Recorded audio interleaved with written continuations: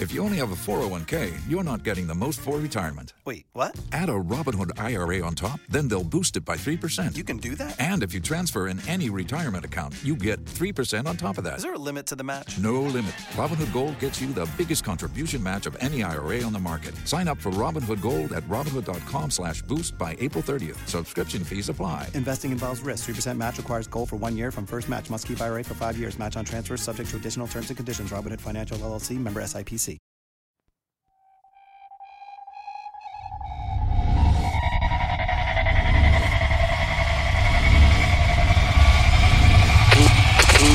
Never quit. Never quit radio.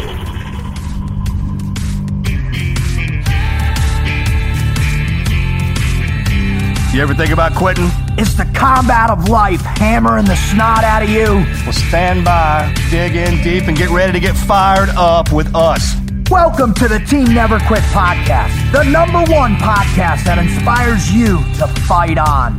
I'm your host, David Rutherford, here with Mr. Never Quit himself, Marcus Luttrell. Our mission is to help you embrace the suck of life, to teach you the values of working your ass off, and to interview the most hard-charging people on planet Earth. We know life is hard. It's time for you to suck it up, Buttercup, and let us teach you to persevere in every environment imaginable by sharing real-world lessons learned by those who never quit.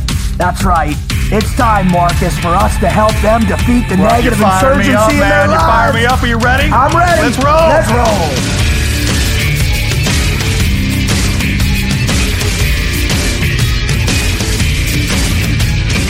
Gentlemen, start your engines!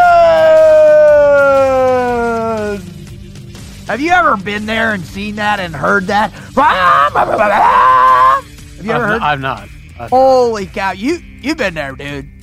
You know what? Right? That's what they kept telling me last year when I went up for it with the Chris Kyle Foundation. Tay invited me to go up and be part of this pit crew thing. And they just kept saying, wait till you hear the start. Wait till. And I'm like, dude, bro, we were in Coronado, man. I'd go be getting my ass kicked on the beach, and there'd be F-15s flying over, I had a daily flyover in the worst. Whipty dang. Yeah, I was like, all right, whatever. Yeah, that's super so we cool. go up, this lady, Rita, who's the most wonderful woman in the world. Rita, I love you if you're a listener. She's on the Indianapolis Fire Department. She's the AO for that. I mean, she's one. She took me to our seat, like on the 50-yard line for this thing. And it starts, and brother, that was cool, dude. Wasn't it? Oh, yeah. I mean, it's just cool. I mean, they're revving that. Have you ever been to a drag race with the dragsters? No. So I got to do that last year. We were up there with the team, and the owner of the car, he's like, hey, come with me. And Mojo and I were walking up behind the car. Yeah. He's like, no, we're going to get a little closer. And I mean, bro, from me to you, we were standing next to that sucker. When that green light fell and he opened up on that, it's one of those. I mean, he'll get your attention fast, man. All right, so here's the deal, man. When you think about racing, honest to God, Wizard, when you think about, because I know you like to go fast, bro. All right, when you think about racing, track racing, Baja, whatever, whatever it is, whatever you got that vehicle going at top speed in hazardous conditions, one of the most captivating components of it are the crashes. When people at speed have these horrific crashes, it's one of those things you can't look away from, right? You know how devastating they are. You know how destructive they are. Well, there's not a pattern to it. You don't know the outcome. When something catastrophic goes down in front of you, and even a lot of events, man, you can anticipate the ending, right? Right. When you got something going this fast with this much metal, and TV really doesn't do it justice. You know as well as I do. When you're down on that track, man, they come zipping past you. Oh, and they're already the whole coming different back, world. Yeah, they're already coming back around one more time. Oh, bro. And if you watch our guest crash, this thing is just, watch, he comes around here, and whammo, the whole thing catches on fire. The whole front right strut just disintegrates. There's no tire. There's no nothing. And the dude apparently is going some ungodly amount of speed on the... 220 miles an hour. Bro, the think about that impact, dude. Because he did. It's not like he like went around and was like, and like he went. I know. Well, what's the fastest crash you've ever been in? Me? How fast are you going? Oh man, that's a good one. When you actually hit something, like full blown hit. Maybe you were going 100, hit the brakes, hit the thing going 25. I don't know. Every time we jump 30? out of airplanes, I hit the earth pretty damn fast. That is a crash. You know what I mean? That is a crash. I crashed, man. That's what. Oh, at least that's what. There was no back. My teammates always called it that. It was a crash for you, wasn't it? And that's fast. Wait a minute. I wanted to ask you, what is the fastest you've been going when you've been in a vehicle accident? Dude, I don't get in many wrecks, bro. I'm a great driver. Ever been in one? I've been in wrecks, but they haven't been consequential wrecks. Let's just say the average, and I don't know what it is. Let's say the average is you're traveling 45 miles an hour, you hit the brakes before the impact, you actually slow yourself to maybe 20 miles an hour. Sure. So what we need to do now to understand this wreck, whatever force that person felt in that accident, the listener at home, think about that accident. Now multiply that by 11. That's a truckload. Yeah. So when accidents on I'm trying to put that in perspective, because when you watch the video, yeah, it looks really bad, but you still don't understand. No, you can't. I get it. Yeah. Definitely not. Yeah, you're right. There's nothing else to measure it off of. You physically can't get into something like that. It's one of a kind. Yeah, exactly. One of a kind. People. What I love, though, and I flip right over and go to this video with him in his Dancing with the Stars solo intro, is a year later, the dude's competing on Dance to the Star, looking good, looking ripped. He's dancing it up. He gets the pole position at the 2016 Indy 500, the 100-year anniversary, and the guy's kicking ass, man. Yeah, So he crashed in the previous year's Indy, recovers far faster than ever expected, comes back and wins pole position the very next year. Brother, if that ain't never quit, I don't know what is, man. I mean, that fires me up. And by the way, the dude was impaled. And I hope he talks about that, because I remember going through 18 Delta, and we talked about that stuff, the impalements and Somali experiments. Bro, dude. But that was like a piece of the suspension, correct?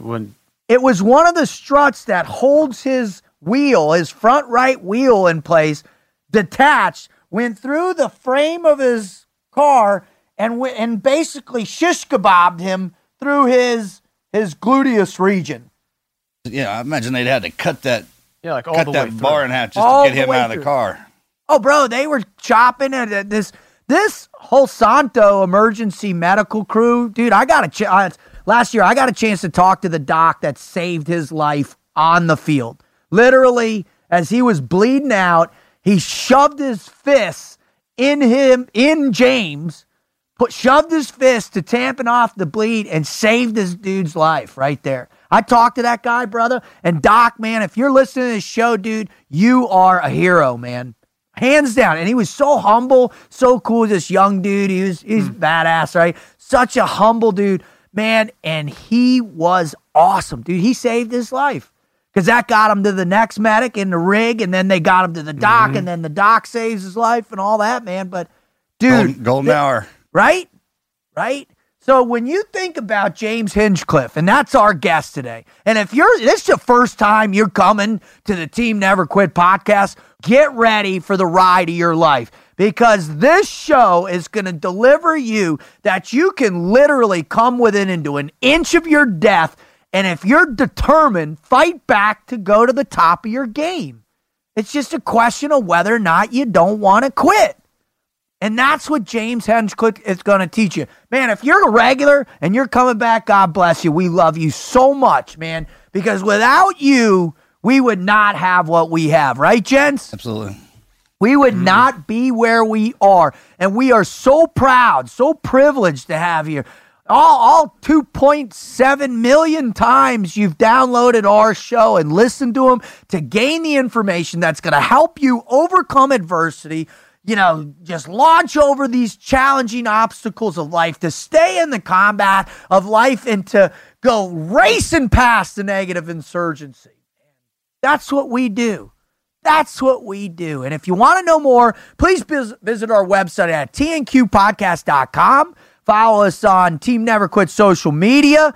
And if you really want, the best thing I recommend is go to your phone, find us on iTunes, subscribe to the podcast, and brother, you can get revved up every day you want, morning, noon, or night, whether you're PTing, whether you're at work, or whether you're just driving the family truckster as fast as you can down the highway because you're late to work, you can listen to us. So, that being said, man, Wizard, could you give us a little bit about James Hinchcliffe? Yeah, let's just hit the facts here real quick, give an overview of who he is, what he's done. So James Hinchcliffe, born in Ontario, Canada. He's in Canuckland. I love those guys. Hey. His current race team is Schmidt-Peterson Motorsports. That's in the Indycar series. So this is the Indycar and Formula One. It's the same thing, right? No, totally different. Totally different rides. Totally. I thought the same thing. I thought, oh, bro, you take your car from here, you go over to Europe, you drive around Monaco, you gamble, you come back. Negative. Have some cheese curds in between the 500 while you're pitting. No, bro, they're different. Formula One and Indy cars are the same ride. No way. Formula One Completely racing different. is an Indy car. Completely. But then again, I might just be So there is a difference talking between F1 cars and Indy cars, as per our resident race pit Ding, crew ding, ding, ding, expert. ding, ding, ding, ding. Give that man a prize. One big difference is that F1 cars use high-octane gas. That's me, high octane. No, you are, what did I call you? You called me a Radioactive caffeine? Yeah. Yeah. Indy cars run on ethanol, which is alcohol. Indy cars predominantly race on oval tracks, while the F1 use street circuits. There you have it. Well, this... But the cars aren't different. The tracks are. Well, it says here F1 cars have better brakes and stop much faster. Okay, can we just down to the moron, like the aesthetics? Does it look the same? It looks pretty damn similar.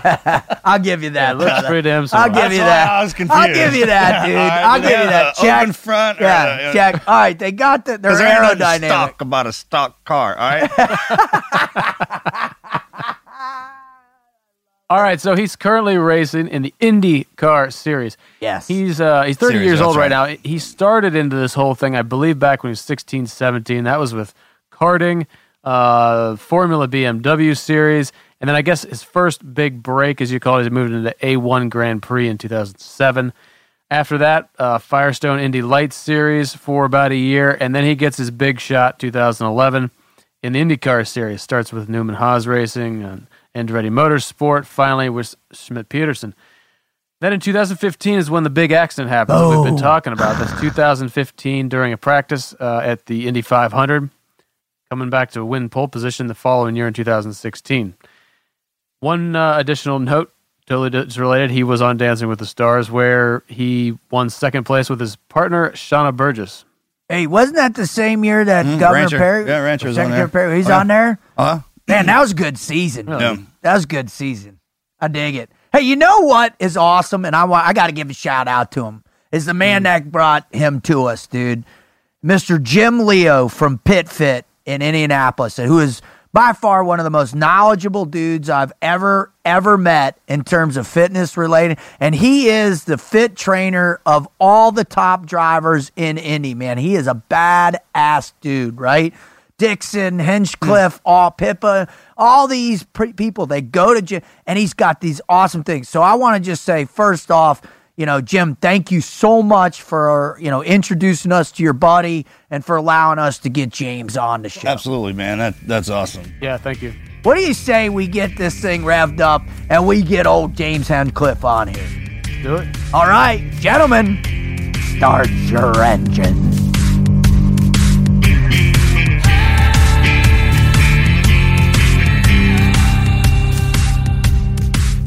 All right, Marcus, here's the deal, brother.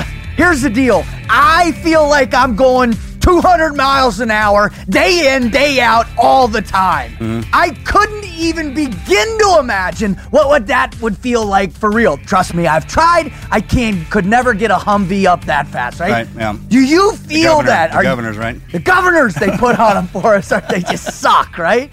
But the idea of speed and the beauty of it, it warms, I'm going to say it again, the cockles of my heart, right? Yeah. And so being able to bring this guy on is like the coolest thing in the whole world because I love speed.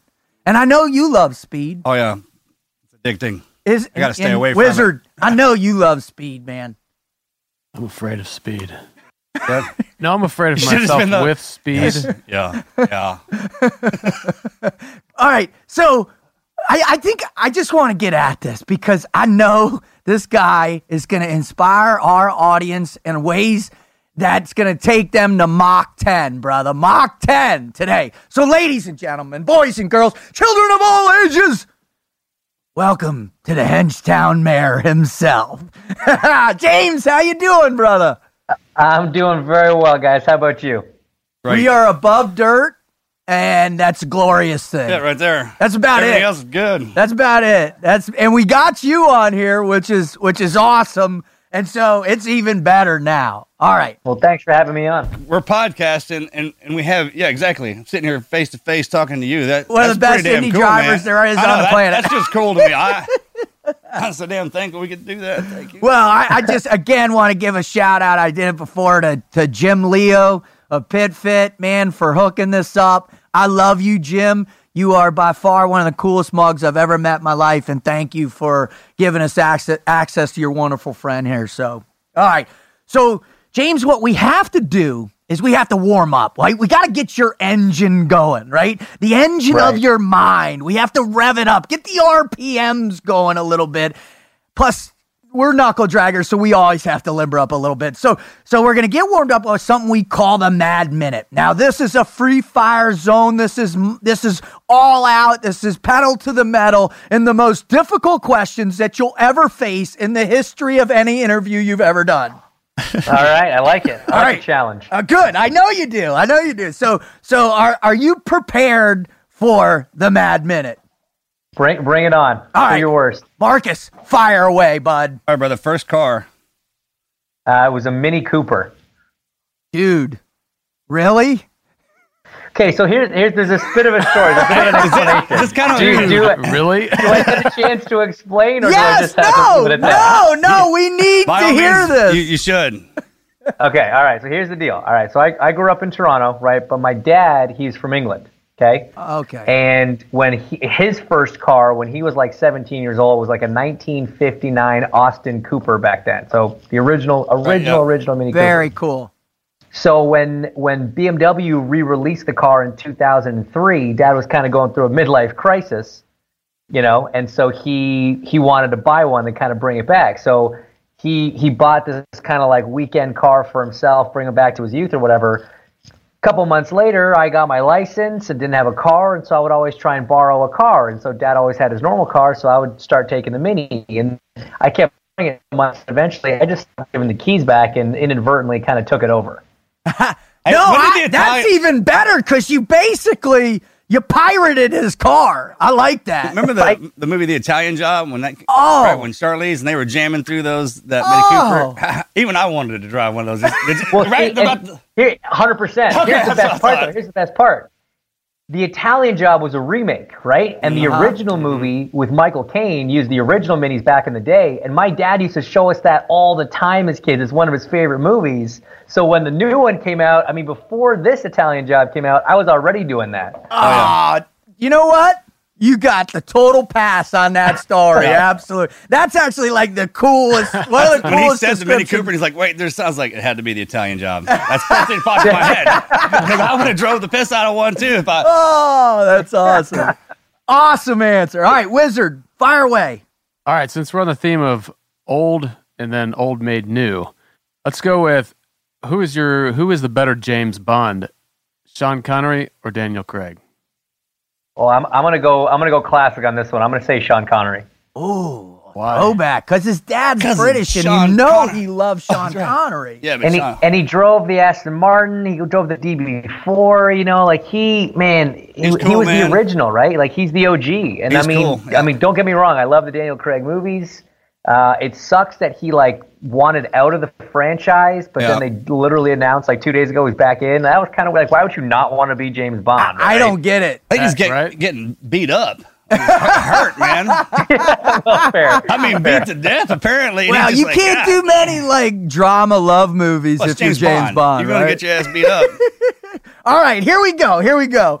If you could go back to any period in history, right, and race some type of mode of transportation in that history, when would it be and what would you race? So it would probably be late 70s, early 80s Formula One cars. Racing against, my old hero, Gilles Villeneuve, Canadian superstar. Those things, just nothing but raw power. It was before aerodynamics really came into play. So it was mechanical grip and horsepower. And you had to wrestle those things, man. They were beasts to drive. And the old footage of watching those guys is just incredible. So I'd love to take a crack at that. Have you ever gotten to drive one though, in one that they've got in a museum or something like that?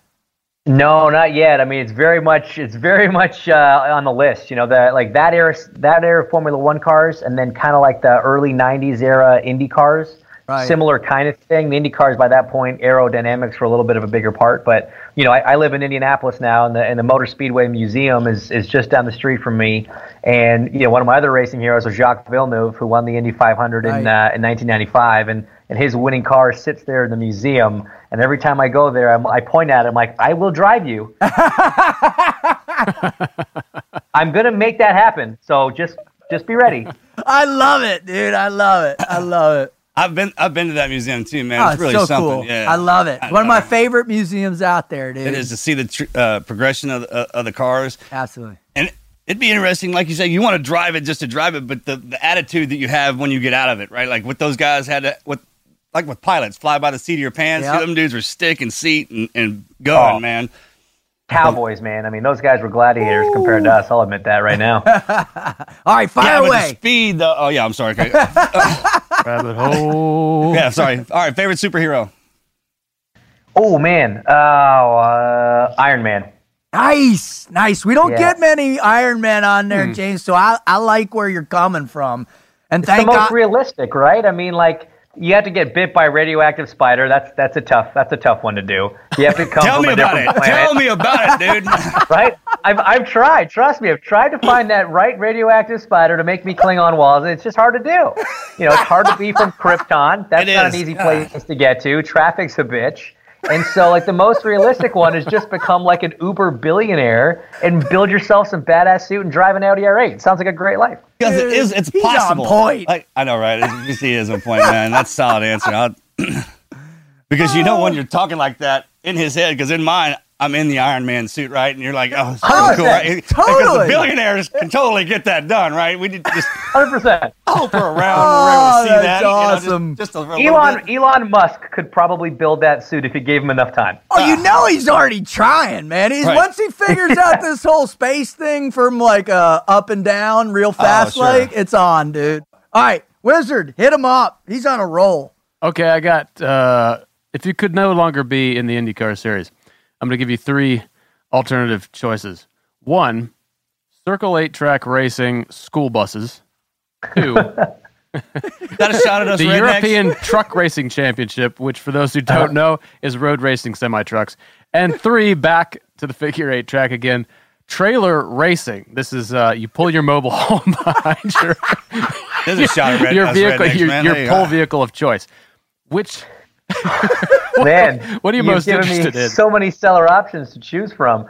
It's funny because normally when people ask me about what I would do if I wasn't a driver, I say I would deliver pizzas really fast. In a Mini Cooper. In a Mini Cooper.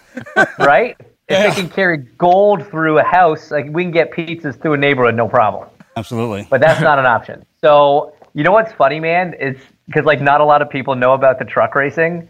And actually, one of my sponsors one of those things, and we've been trying to organize like a ride swap where I got to go over to Europe and drive one. Oh, of course. And that's cool. They actually look like pretty cool. It's an insane amount of engineering that goes into making a semi worthy of racing on as like a road circuit. So I think kind of sticking to my roots, I'd probably go with that. Nice. I also think you're less likely to like die in a horrible fiery crash than anything on a figure eight track.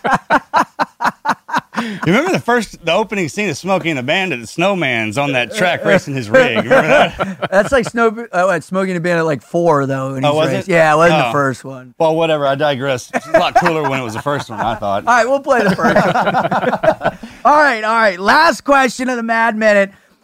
What is the best thing that you do in your life you do slowly?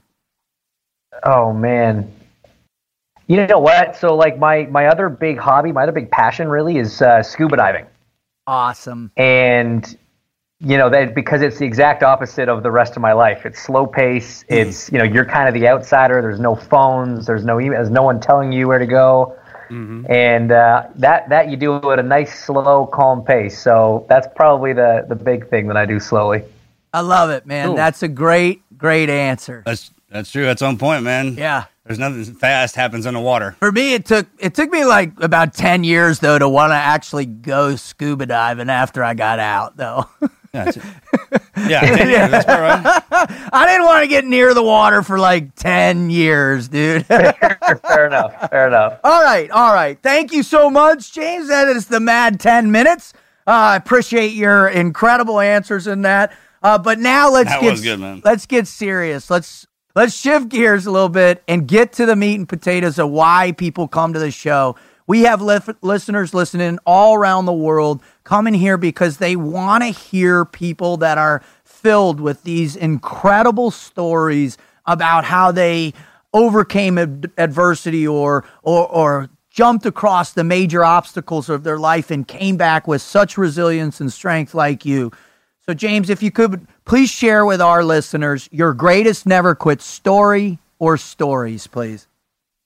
All right. Well, let's continue on with the car theme. Buckle up. Here we go. In practicing for the Indianapolis 500 back in 2015, my car suffered a mechanical failure. And in the middle of the corner, rather than turning straight, I basically lost all steering and went straight into a wall at 225 miles an hour. Wow. We have a little black box in the car like you would on an airplane, and that told us that when I hit the wall, I hit with 125 G's of force. So, a fighter pilot is about 9 G's, taking off to go into space is about 5 or 6 G's. I hit with 125 G's. Oh my God. And that wasn't even the worst part. That sounds pretty bad. That alone right there, that just hurt me thinking about it. Not speed that kills, right? The sudden stops. Don't get me wrong.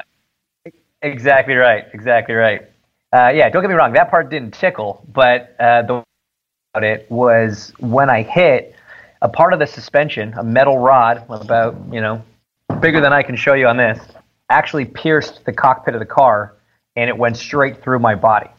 Oh. So I essentially got shish kebabbed. Oh. I was speared by this piece of metal. And when that happened, it actually hit my femoral artery in my left leg. Whoa. And I was very quickly bleeding to death. Through the remarkable work of a lot of different people, but starting with the safety team that travels with Indycar to all of our races. They're all either firefighters, doctors, EMTs, tons of experience. We're the only racing series on earth that has a dedicated safety crew that comes to all of our events. They managed to, extract me from the car, get the rod out of me, try and stop the bleeding as best they could, got me into an ambulance, started pumping me full of fluid, got me to a hospital. Luckily, Indianapolis is the closest racetrack to a level 1 trauma center that we see all year long. Wow. And were you out? I'm sorry, I just real quick. Were you out or were you still conscious? Yeah, good question. So when I hit the wall, I was massively concussed. So when they got to the car, I was still conscious, but I don't remember it. Sure. I was very out of it. In the ambulance is when I kind of started going in and out of consciousness as I was, losing a lot of blood. They got me to the hospital. They got me in the OR or the ER first. Plugged, needles in each arm to try and start pumping blood into me, but it was coming out almost as fast as it was going in. So they realized whatever the hole was pretty big. Got me straight up into the operating room. In the elevator, the doctor actually lost my pulse. But we got into the operating room. He got me open, found the problem, and fixed it. When you talk to him about it, he says 90 seconds to 2 minutes is what we had left before it wouldn't have been able to get you back. So, as I said, I didn't remember any of this part. Last thing I remember, I was driving my race car and everything was just fine. And then in the blink of an eye, I wake up to 6 bright lights in a room full of panicked people. I'm in a neck brace. I'm on a ventilator. I can only talk with pen and a piece of paper. And, we make the joke that racing drivers are wired wrong, and the proof's right here, because my third question that I wrote down was, when can I get back in a race car? That's nuts. By the way, I'm not going to lie to you, James. That's a little crazy. Yeah, the doctors were a little pissed when I said that, because they're like, all the hard work we just did to save your life, and you want to jump right back in the thing that nearly killed you. I said, Y-E-S, exclamation mark. Wow. So, the big thing for me was just, when you wake up in that kind of scenario, you're very disoriented. I'm still concussed probably at that point, and understanding what happened was very difficult. Because the type of injury I had was incredibly rare. We've never heard of a guy get stabbed quite like that by a piece of the car. So I was really having a hard time understanding what they were telling me in terms of what had happened. Most likely it was all going to work out fine. You're going to be able to drive again. And that's all I needed to hear. From that point forward, nothing else mattered but doing what I had to do to get myself healthy and fit to get back into a race car. And, when I woke up that day, they told me that I probably wouldn't walk for about 2 weeks. I probably wouldn't get out of hospital for about a month. And I wouldn't drive a race car for 7 months. I walked on day 4. I got out of the hospital in 10 days, and I drove a race car 4 months later, almost to the day. Oh, my gosh. Awesome. That's amazing. Mm-hmm. Yeah, I had a lot of great people, helping me out, from all the doctors and nurses and everybody that took care of me, my family, once I moved back home. But, at the end of the day, it was that motivation, strive again. A switch was flipped in my brain, and it's like, all right, all I need to do now is take that. What I did is I took that competitive energy that you have as an athlete, and rather than having to apply it to some race or some game or some competition, my challenge was, all right, how do I get back as quickly as possible? What do I have to do? Who do I have to listen to? How hard can I push? What do I have? Whatever's in my control, I will control in a way that gets me back in a car as soon as I can. I love that aspect of competition as a driving force, right? I've been an athlete since I was a kid, and I feel that every day in all that I do. But in terms of being able to redirect a strong point in your professional life into a personal aspect, because healing is so substantial, especially when you're looking at the magnitude of injury you had, the fact that you actually died and came back a couple times. Trying to overcome that, did it play a role in any of your mind? Did you ever say, well, maybe I should think about this. Maybe I should take a step back and be like, I got to think about big picture, long term. Did that ever enter your mind? No, not for a second, which is, like I said, why we're wired wrong. It's, I think we're born without that self-preservation gene that most humans have, because, trying to rush back into that scenario seems insane. But my entire life had been dedicated to one thing, which was racing. And the fact that I had even made it to this level, I'm so lucky. I've had so many incredible opportunities that so many people don't get. And even though it got to a point where, it didn't really cost me my life, the fact that I was going to be physically able to do it again, I thought I can't waste that. There's so many people that tried and didn't get that opportunity. And for them, as much as anything, if I'm still physically able to do it, I want to get back out there and still do it. I love Great that. point. It's funny when the doctors, the Hippocratic Oath, man, do no harm. They're great at what they do. And you tell them, like, hey, when can I get back online? Like, what? They kind of get irritated. I'm like, well, what was the point of saving me then? Because before this, you were happy I was doing this. Everybody's having a great time and all about it. And then you get hurt doing it, and then you get put back together. A lot of people, when they get injured, they come back, they fear that injury. But if you look at it as an athlete, as you're training in every aspect of that, crashing and almost dying is part of that training. Hopefully, most people are afraid of it, so you learn to be good enough to avoid it. But you've been trained to hit the wall, and now you know you can live through it, right? So in your head, you're like, man, all right, I've taken it about as far as I can and survived that one too. Now I know the line. I can push myself. I have the capability of surviving a crash and getting back online and pushing forward. And it's one of those deals when you get hurt, you're starting all the way over in the beginner cycle, but you have the knowledge up in your head.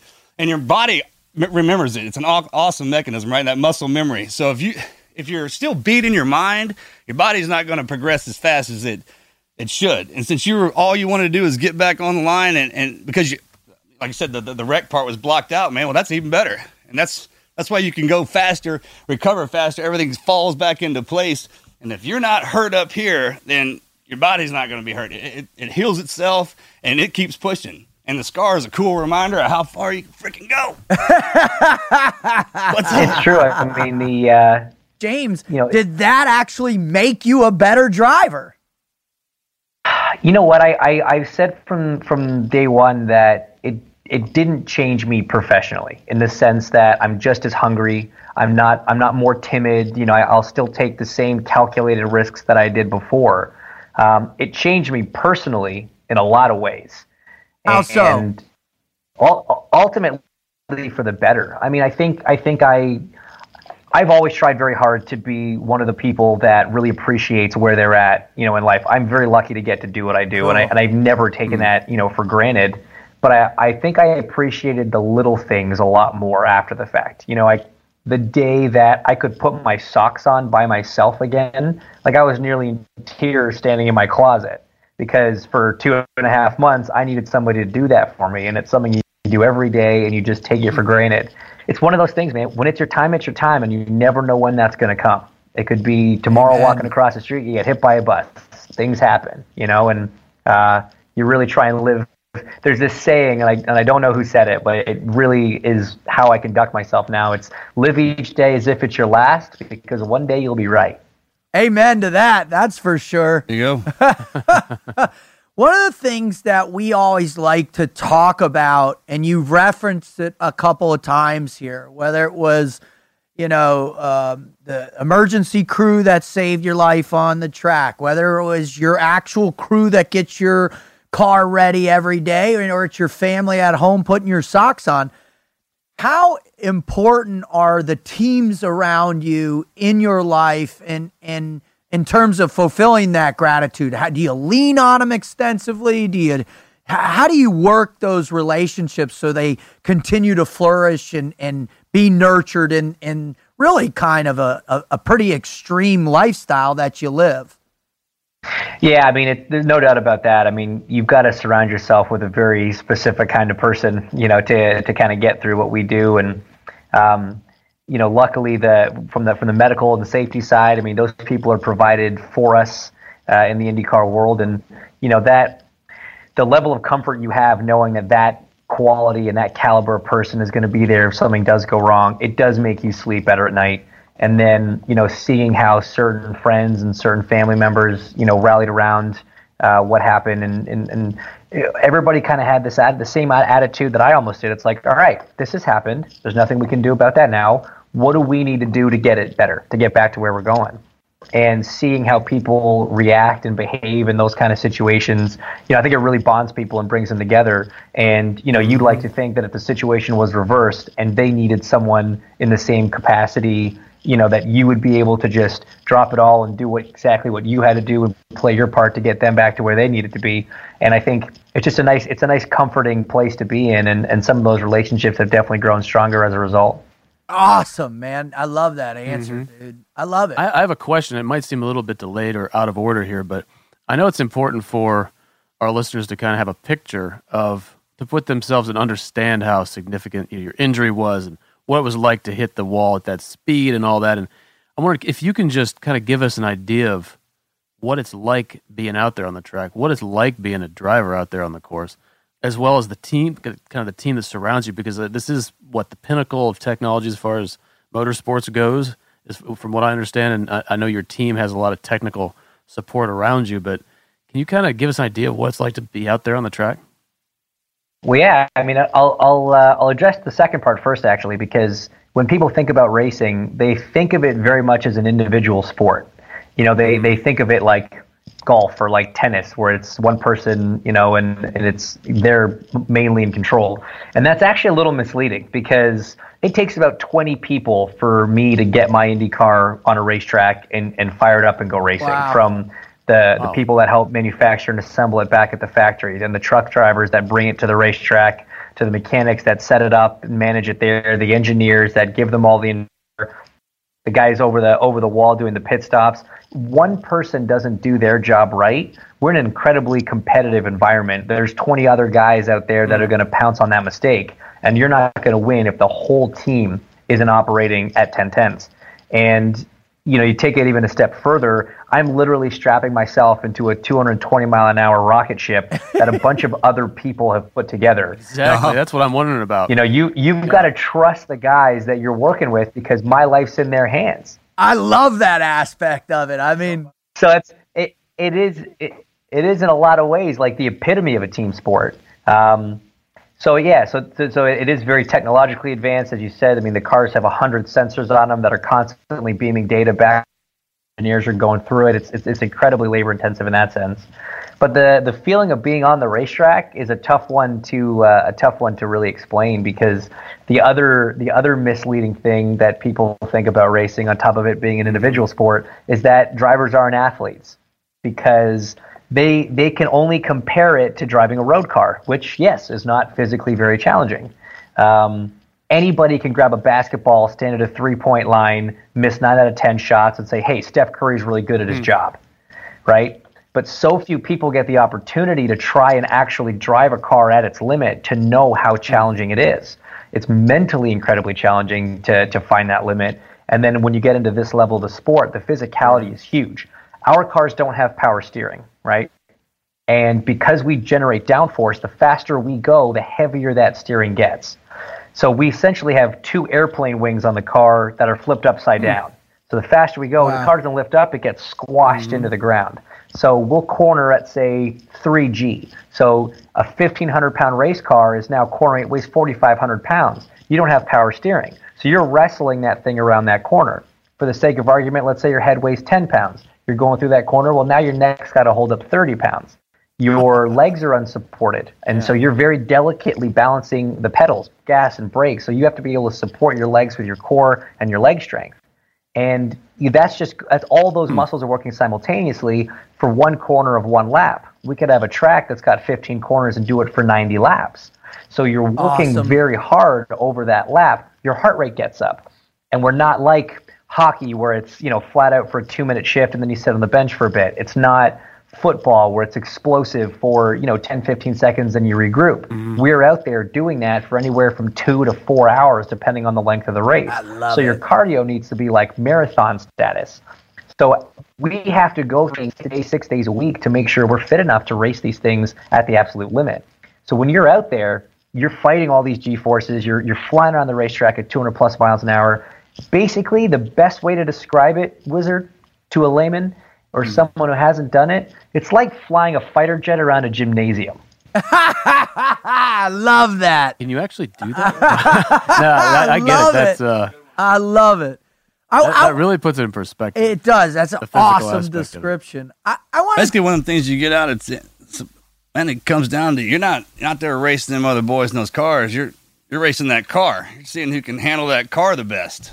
Oh, absolutely. For sure. It's a huge thing about the compatibility between man and machine, you know, and how do you get the most out of yours? How do you connect with yours the best? And for sure. But the thing is, it is kind of like golf in the sense that you're not against one opponent, right? So like if you play football or basketball or tennis, you either win or you lose, right? There's no other way around it. in racing, you can come second, third, fourth. You've got to beat everybody every weekend. It's like every single weekend is the Super Bowl or the World Series, because you've got to beat all the teams in the entire every single week. That's cool. I like that. I like that aspect of it. It's one of the coolest things there. I want to take a step back a little bit for you. And you said at the beginning of the interview, this is the only thing you've ever wanted to do. I mean, since the time you were a kid. Can you describe the hurdles and just the drive and how you knew, right? How you knew this was it and this is what you want to do, and there was nothing that was going to get in your way to get there. Can you describe a little bit of that for our listeners? Yeah, I mean, I'm still trying to figure out if it's what I really want to do. I'll let you know what I know. Well, that's what you want to do right now. Yeah, it's working for right now. But he got excited about those other options I gave him. I've been really thinking about that figure eight racing. No, it's a very difficult sport to break into because it is so expensive to do it. There are so many barriers to entry in motorsports. It's not fair. It's actually a terrible sport as the guy in it. It's great to watch. Super entertaining. But it is so tough, you know. Like if you're insanely good at basketball, you could play high school basketball for some no-name school in some podunk town somewhere, but someone's going to hear about it, and through social media or the internet somehow, someone's going to find you, and you will end up going to a good college, and you will end up playing pro ball if you're that good. For all we know, the best racing driver that's ever lived maybe never even got to race a car. Because getting to do it, even at the most basic level of go-karting, can be incredibly expensive. So the hurdles that every driver's had in his career or her career is the sponsorship element of it. You know, a very famous racing driver, Jackie Stewart, three-time F1 champion, said, you know, you've got to be 80% businessman, 20% to go racing. You could be the best guy ever, and no one's going to know about it. So as a young kid coming up, you were constantly facing adversity and trying to find those sponsor dollars. You're constantly getting told no, trying to sell these companies on, you know, giving you money to go racing is a very, very tough thing to do. And, you know, I started sitting in at boardrooms when I was 17 years old, trying to essentially sell myself as an ambassador and try and sell my sport as a marketing vehicle for these companies. And like I said, there's a lot of rejection to that. You know, there's a lot of times where I thought my career was over because we just ran out of cash. There just wasn't the money to do it. Wow. And a lot of guys kind of meet that fate in their racing career. But it's like anything, you know, there's no substitute for hard work. There's no substitute for persistence. And the ones that keep pushing and keep working hard and maximize those opportunities when they come up, those are the ones that ultimately, you know, make it. And like I said, there were times where I thought it was all done, and then some saving grace would come, door would close, window open, whatever analogy you want to use. And every time I was put in that situation, I just did everything I could to maximize that opportunity and try and prove that I belonged to be there. I love how he talks about the maximizing opportunity, right? We've had a lot of guests come on and say, because of the hard work, the determination, chasing the dream, the greater sense of purpose, you know, you create opportunities for you. But it is capitalizing in the moment when the stress is highest, when, you know, if you don't do it this time, it could be all over.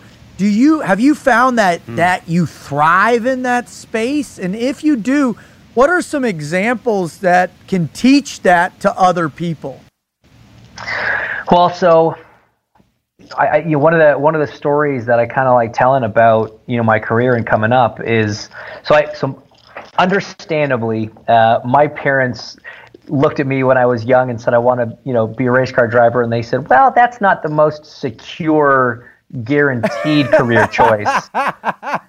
So we're going to keep you in school until as late as possible. I said, fair enough. So like all through school, I had to maintain an 80 average or else my car got taken away. And I did what a lot of drivers don't do. By the time you're ready to go off to college, you're usually pretty involved in your racing career. And so most drivers don't even attempt college. I did. I didn't have a professional gig yet. And so my parents were like, hey, you're not making money driving. You got to go to school. So I went to university, and about a year and a half into my time in college, I got an offer from a team. It was kind of one below the IndyCar level. They were associated with an IndyCar team, fully paid sponsor, like a dream opportunity. This kind of opportunity that you just can't, you can't miss, and it doesn't come up again. And I wanted to maximize it. I didn't want to be wasting energy on trying to keep my grades up in school and missing out on this opportunity. So I went to my parents and I said, hey, look, I've got this opportunity. I want to put school on hold and see how this works. If I'm going to do this, I want to commit myself 100% to it. So they said, all right, go to your school, see what kind of deal you can work out, and let us know. So I went to the school, explained the situation. They said, no problem. Come back anytime in the next 5 years and pick up where you left off. So I go to mom and dad. I said, here's the deal. They're like, cool. You've got 5 years to make a living driving cars, or you're going back to school. So fast forward. So I'm sitting here as a cocky 19-year-old, being like, no problem. We'll be professional in a year and making money. It'll be great. Apparently, plans don't go exactly like that. And 2008 hit, which hurt everybody. And the first thing to go in companies' expenses is frivolous things like motorsports programs, race cars. Exactly. And so the whole racing world took a huge hit right when I was about to make my jump pro. So fast forward 4 years and 4.5 years. And I've been racing the level 1 below IndyCar, Indy Lights, had a really good season, finished second in the championship, closest margin to the champion in history. And an IndyCar team calls me up and they say, hey, we like you, we like what you've done, we want to give you a test. So this is one of those opportunities we talk about. This is everything that I've done is to get a call from an IndyCar team and a chance to get in one of those cars and prove what I can do. So I prepare as best I can. We go to this test. This team has already hired one driver, a 10-year veteran, and they want a rookie driver to be his teammate and kind of have the the old and young kind of set up. So we go to this test in Florida, and at the end of the test, I was a tenth of a second faster than my teammate, who was a 10-year veteran, first time in the car. And I'm like, I walked away from that moment. So I guess to answer one of your questions, I sort of thrived in that one. I had this opportunity that really was for me a make or break career moment, and I did everything that I had to do and nailed it. Pretty cool feeling when it comes all together at that moment, right? Most 100%. of the time that the moment jumps in front of you and you go at it, and when you hit the wall or for whatever reason you don't perform like you thought you should have, I can get to you, man. But when it all comes together at the moment it was supposed to, that's kind of there's a feeling unlike anything else. Yeah. No feeling like it, and I walked away from that moment thinking I've done it. Like I for the last 15 years I've worked towards essentially this goal, and I just got that opportunity and nailed it. And the team sat me down the next week and they're like, look, incredible job. We love you. We're going to sign you. I said, awesome. I'm an IndyCar driver. But then they said, we don't have any money though. I was like, all right. We can fix it. You didn't say you wanted to be a paid IndyCar driver, okay? No. Worse than that. Not even just they didn't have enough money to pay me. They didn't have enough money to run the car. Oh my gosh. So we didn't have a sponsor to go racing. So I'm like, all right, well, we got a couple months. We'll figure this out. Long story short, the drop dead date to get a car on the truck to go down to the first race in Florida came and went, and we didn't have a sponsor. And I went down to the race as a member of the team without a car, absolutely devastated. And I sat there watching all the cars drive around, and I thought to myself, you know what? It's been 4.5 years. Come September, my 5 years is up, and I've got to go back to school. This is in April. Yeah. And I thought, you know what's meant to be is meant to be. Clearly this wasn't it. I did everything that I could do in my power, everything I could physically do to put myself in the right position, to get the opportunity, to maximize the opportunity, and it didn't all come together. I guess that's life. I'm not the first guy in the history of motorsports that has that story.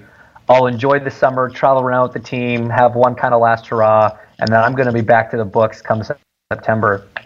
And I had to almost kind of accept that. And 24 hours later, a company called back and said, yeah, we're in. When's the next race? And I made my IndyCar debut the next race. Awesome story. Very cool. Awesome. I love that. I was 4 months away from going back to school. The whole concept of, and so many people hit that moment where it's just like, man, I'm not it. But you always hear the stories like yours or other people that come on. Well, I just stuck it out for a couple more weeks or just 6 more months and it all happened. That's the never quit mindset. You know what happens when you stick it out that extra is you actually go through the emotions of the good and the bad part of it. Not getting your ride, getting your ride, not having money, and those peaks and valleys, right? Yep. But just stay in the course. Just that straight line, just to see let's just see what happens, man. Let's just play this out. There's always more time than you think. That's a beautiful statement. And when they say there. drop dead time, man, we're not there yet. Hell, man, we're getting close. Well, close is not there yet, kind of deal. Yep. And so you get that emotional ride and the knowledge that comes with it, right? You appreciate the fact that I didn't have one, but now I do. When they're that close together, boy, it makes you appreciate all of it in its entirety, right? Infinitely it's higher. Not suffering in one or celebrating in another. Oh, yeah. You see these examples of guys where their story was a little more straightforward. Either they had somebody that backed them from a young age, or their families were wealthy enough to get it all done, or they just were in the right place at the right time and always landed that sponsor and never kind of faced that adversity.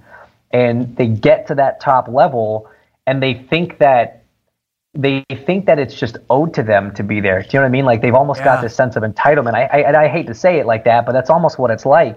And those guys, once you get to the top level and you're up against all these other guys that have been through so much to get there, they get buried, man. When you're up against the younger guys that are still coming up or whatever, you can race against them. You can have that attitude. That's fine. But when you get to the pros at this level, the sheer grit and determination of the guys that had to fight tooth and nail to get there wins 9 times out of 10 over the kid that just got there kind of too easily. I love that. Oh, man. I love that. When your reputation far exceeds your talent, you're going to be in trouble, especially when you step into the deep end of the pool. And that is the bad part about it. To their credit, though, when that's all they hear. Like, hey, this is your ride. You taking this? You have to tell them that, right? I would imagine, especially the lineage in y'all's sport is pretty heavy too, right? For sure. Legacies down the board. They see granddaddy, great grandfather, father, what they do, man. Them guys are winners. You're talking about alphas here, man. They're not going to say that you're not going to earn your stripes. I mean, you're going to be the best. It's all. But you keep telling them that without putting them out there and letting them prove it. The baseline, right? Yes. Building it together. You got to have. I mean, one of those can't go ahead of the other. Otherwise, you're. Well, I think every guest get we've you in had, trouble. every guest, it doesn't exist, right? For sure. Because they get crushed mentally and on the track. Absolutely. Yeah. There's a lot of examples of guys that had the talent, but you're right. They didn't have that counsel. They didn't have that person that was keeping them in check on the way up, and they get beat mentally more than they do even on talent. I love it. Mine's holding them back. Yeah. Well, James, but before we wrap it up here, I want to just ask you one more thing, or a couple more things. One in particular for our listeners. There are a lot of people out there right now that are listening to your story and like, my gosh, the guy had been committed since a young age. He almost died. He's back in the car. He's still pushing hard. What does James do every day? What does he say to himself every single day to get back in that vehicle, to push harder the next day, to elevate his game, to live in that never quit space? So what are some things that you utilize and tap into every single day to maintain? It's funny. I pull back and draw from that feeling that I had standing there at that first race without a car, almost accepting that it was over and realizing that that's how hard I had to work to get here, and I wake up every day getting to say I'm an Indycar driver. All I ever wanted to do and all I worked for 15, 20 years trying to make happen. And so, you wake every day, like you say, you're above the ground and I get to say, this is what I do. I draw off that feeling, and it's almost a bad way to say it, but it's almost living in fear that it's going to get taken away. Oh, no, it's totally that. I love that. That's what pushes you. That's what motivates you. It's like you don't, and I almost knew what that was like before it even started. And then I almost knew what that was like again when I got hurt, because there was that brief period where I didn't know. Like, I woke up looking at hospital lights with a tube down my throat. I didn't know if I was ever going to sit in a race car again. And I've been in enough moments where I almost lost it, and you want to motivate somebody, take something they've worked their entire life trying to get away from them. I love that. That's profound, brother. Well, James, man, it is just your outlook and your mindset is exactly what our show is all about. And we just can't thank you enough for coming on, sharing your story. Where can our listeners find you and follow you and start rooting for you and just be a part of the Hinchtown, man? Can you share them with that? I mean, Hinchtown's the place to go. You know, it's at Hinchtown on Twitter, on Instagram, on Facebook, hinchtown.com. You know, it's my mythical, magical little city that I'm the self-proclaimed mayor of. I love being a member of Hinchtown. I love it. New residents moving in. There you go. No speed limits. It's a great place to be. I love it. Well, sir, thank you so much, and we'll be rooting and cheering for you, and I can't wait to see you again sometime on a track in the future, brother. God bless. Absolutely. Thanks, brother. Thanks, guys. Real privilege. Thanks for letting me on. Really appreciate it. Oh, it was on this end, believe me. Great to talk to you. We'll be rooting for you now, brother. Amen. Take care. Thanks, Take guys. care, James.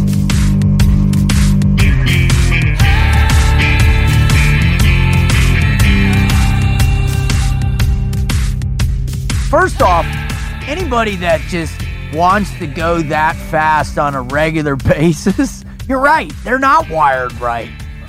And who is, right? Especially in our world, but that's another issue. Dude, I had a friend who let me go up. He owned 2 MiGs, took me up one. We pulled like for 5 seconds, 12G. It was like this crazy barrel loop thing he did. I almost blacked out, was like, you push force all that blood down here, and you're like, maneuver. And I was, but when we landed on the ground, dude, I was a mess for like hours, dude. I was like, exactly. You know, they're all, those pilots, man, they are cool, bro. Because when they jump out, throw those aviators on there in their flight suit, and they're good. Yeah. Their body's used to that. I was green, gonna vomit on myself. Exactly. Hung over and felt like I'd been, whipped and worked out for 3 days. That kind of deal. And I think I passed out in that Williams turn. Right. And he was, he's messing with me, and I'm like, I'm in here. And when you're learning, when you first go in, they're teaching you how to do the hick maneuver. He's like, hey, you need to tighten up your thing, and it's kind of, it looks ridiculous. You're like, I ain't doing that. I'm too cool, right? Yeah, buddy. You're doing it.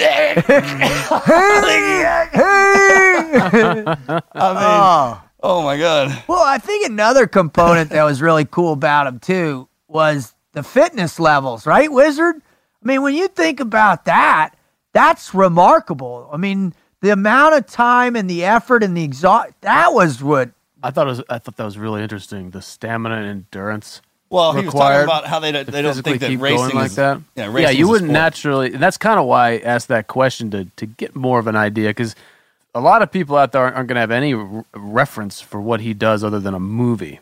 You know, Sure. What are the movies? I think that was really interesting. It's interesting. just kind of shot at them. I mean, What was they are this- athletes, right? What was the Sylvester Stallone movie? What was it called? Fire Crack Up? What? No.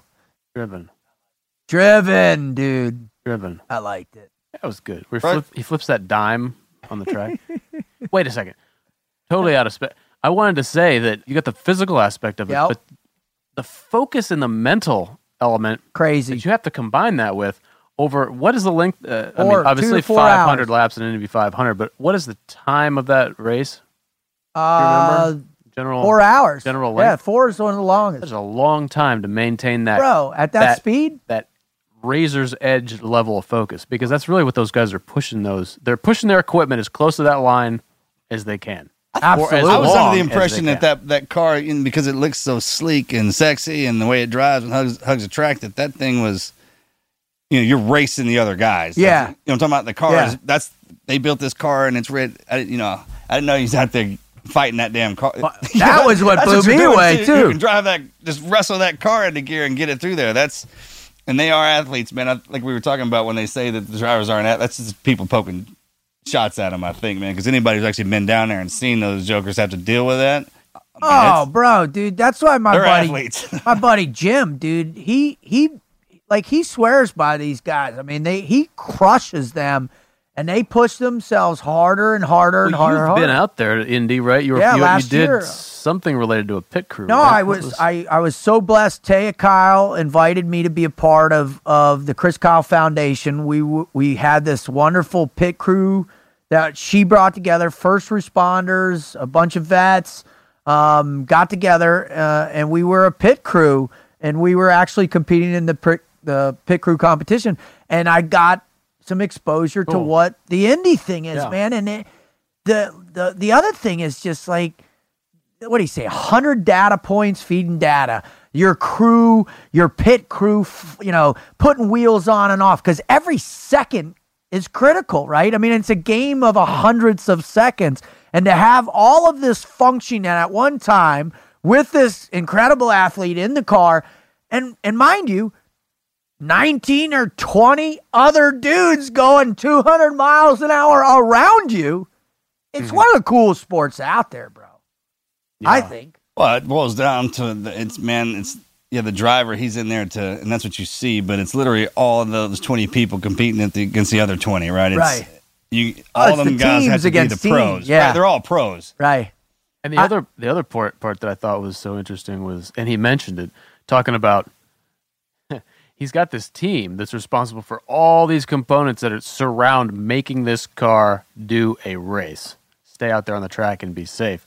And how much faith he has to put in all those people to have done their job correctly because it's his ass. Well, what if Bob, your ratchet guy, goes out the night before a big race, gets hammered, right?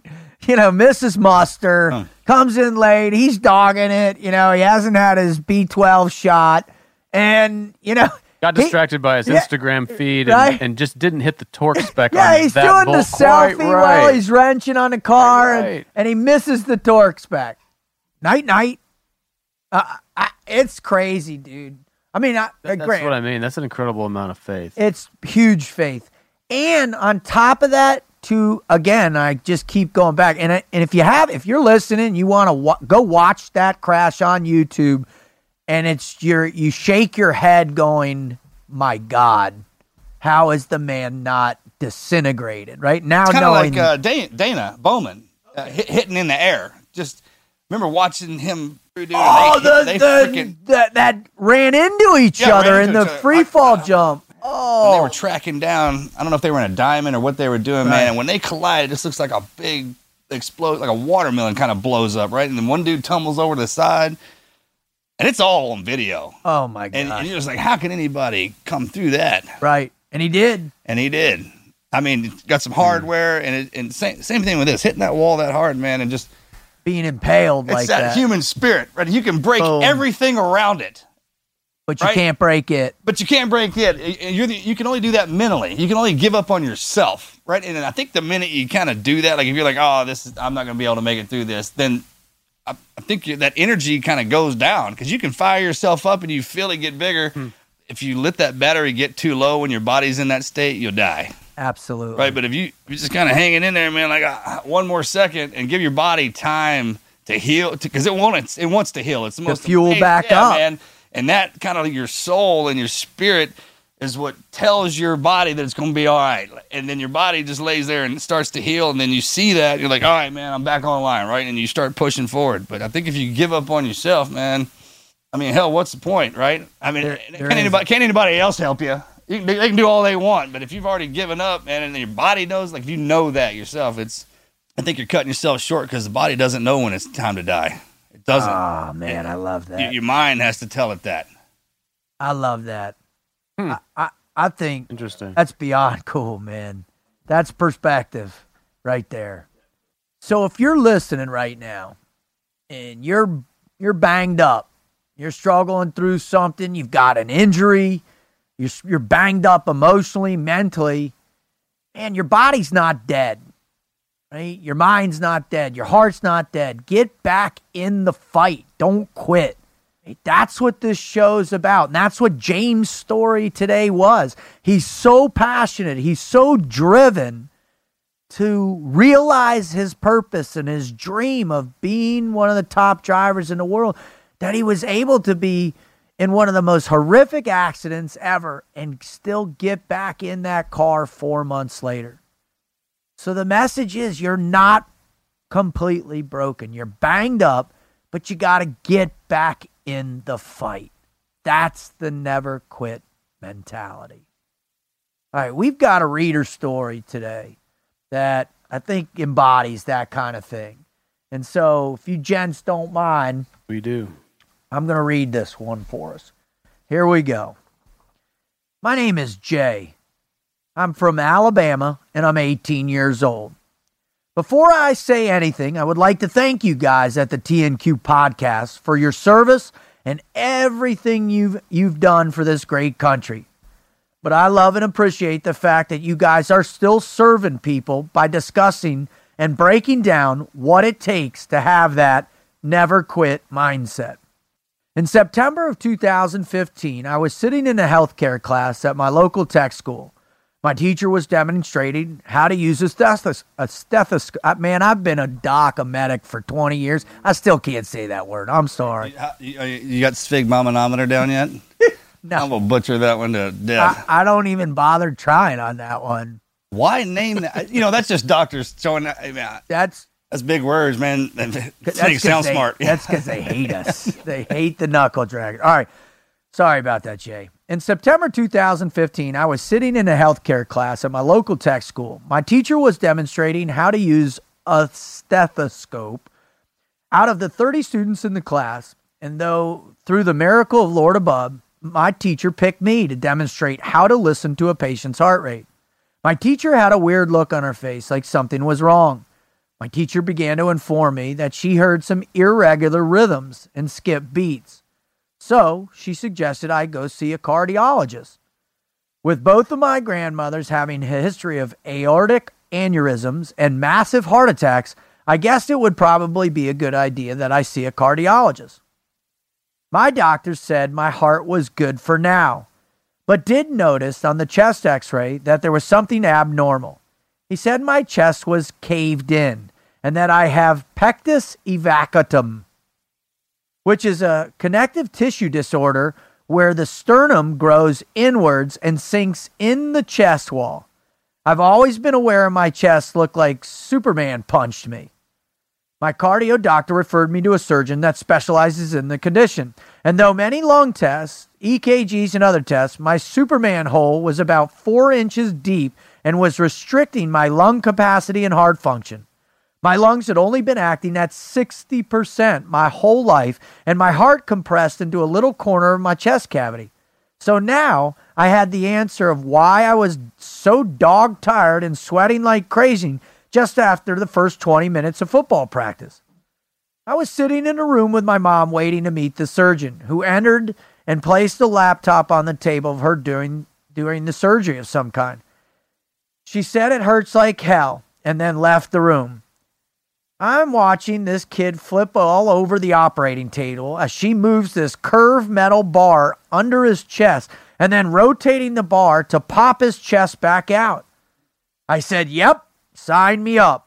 Whatever it takes to breathe normal.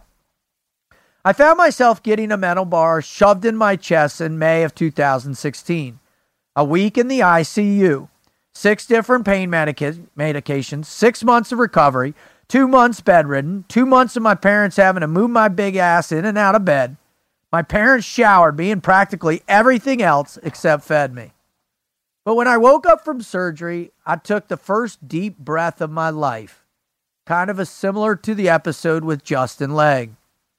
Every day I had to make myself not quit, keep my goal in my mind to make it back for basketball season. 2 months later, I was progressing and getting ready to start my first day of physical therapy, but I had a knot come up on my side where the metal bar in my chest had slipped out of place, and I find myself in pre-op room the next day to start the whole process over again. Wow. Everything I had worked for right in front of me, but all summer I would watch Marcus's speeches on YouTube. Sitting in the pre-op room, I told myself what Marcus said. He told himself during the op. Quit being a bitch and get up. Some things went south during the surgery. When removing the old metal bar, the bar punctured my lung and chest wall slammed back down into its old position and knocked my heart rate down to a critically low rate. Long story short, I eventually fought my way back by applying the never quit mindset to tackle the pain and turn it into a positive. I played my senior basketball with my new chest, and I could play all game long with that new breathing. So, Still to this day, I meet teens at my local county that have the same condition as I did. Every person I tell my story to, I describe the never quit attitude and the TNQ community. I want to spread my story not to receive any pity or applause, but to help people with my condition and inform them that there is a solution. Thank you, and God bless you guys. Jay. That's awesome, man. Yeah, that's tough, man. That Good job, Jay. Having that, we got a couple buddies. There's some guys in the teams, and we know a couple of guys that had that. Whew. Have you ever had anything like a pin or where they had to do something with the bone and snap it back or pull out? But knock on wood. Man, there is a feeling like when you're talking about when something comes out of you and you have to get in there and start popping stuff like that. Man, it is to the bone. That's to the bone, right? I felt that when he described that bar inverting again. I that was. Oh man, I just love it. I love, Jay, that you faced that and you got a positive attitude. You didn't quit and you kept coming back for more. But what I love most is your willingness to share the story to help others. Oh yeah.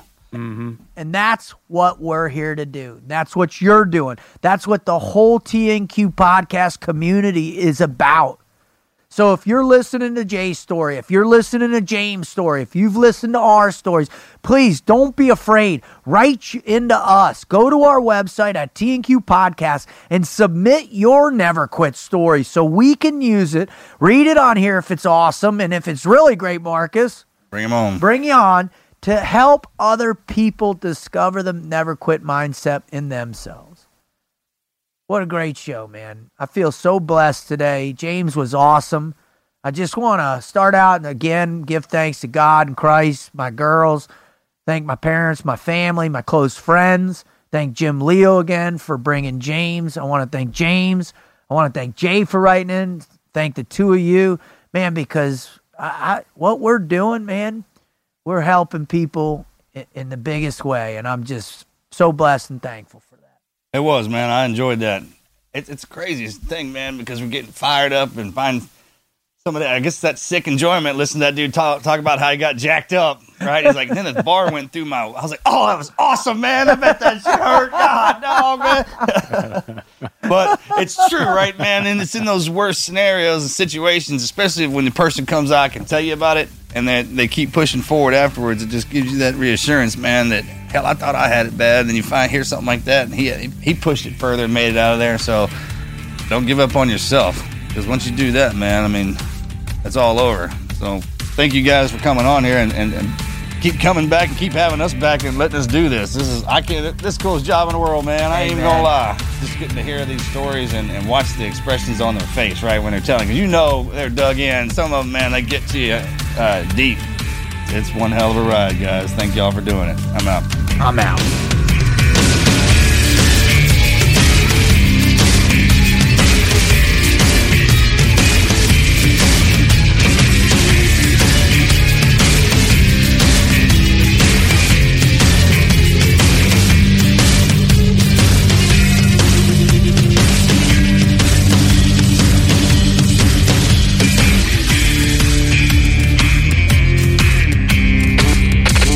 Never quit. Never quit. Team Never Quit Radio. With LinkedIn Jobs, we tap into a network of more than 1 billion professionals to help you find quality professionals quickly and easily for any role you need. Marketing wizards? Found them. Software engineers? Found. That project manager I could never seem to hire? And found. LinkedIn Jobs quickly matches your roles with candidates with the right skills and experience. In fact, 86% of small businesses get a qualified candidate within 24 hours. Post your first job for free and get started at linkedin.com/spoken. That's linkedin.com/spoken. Terms and conditions apply.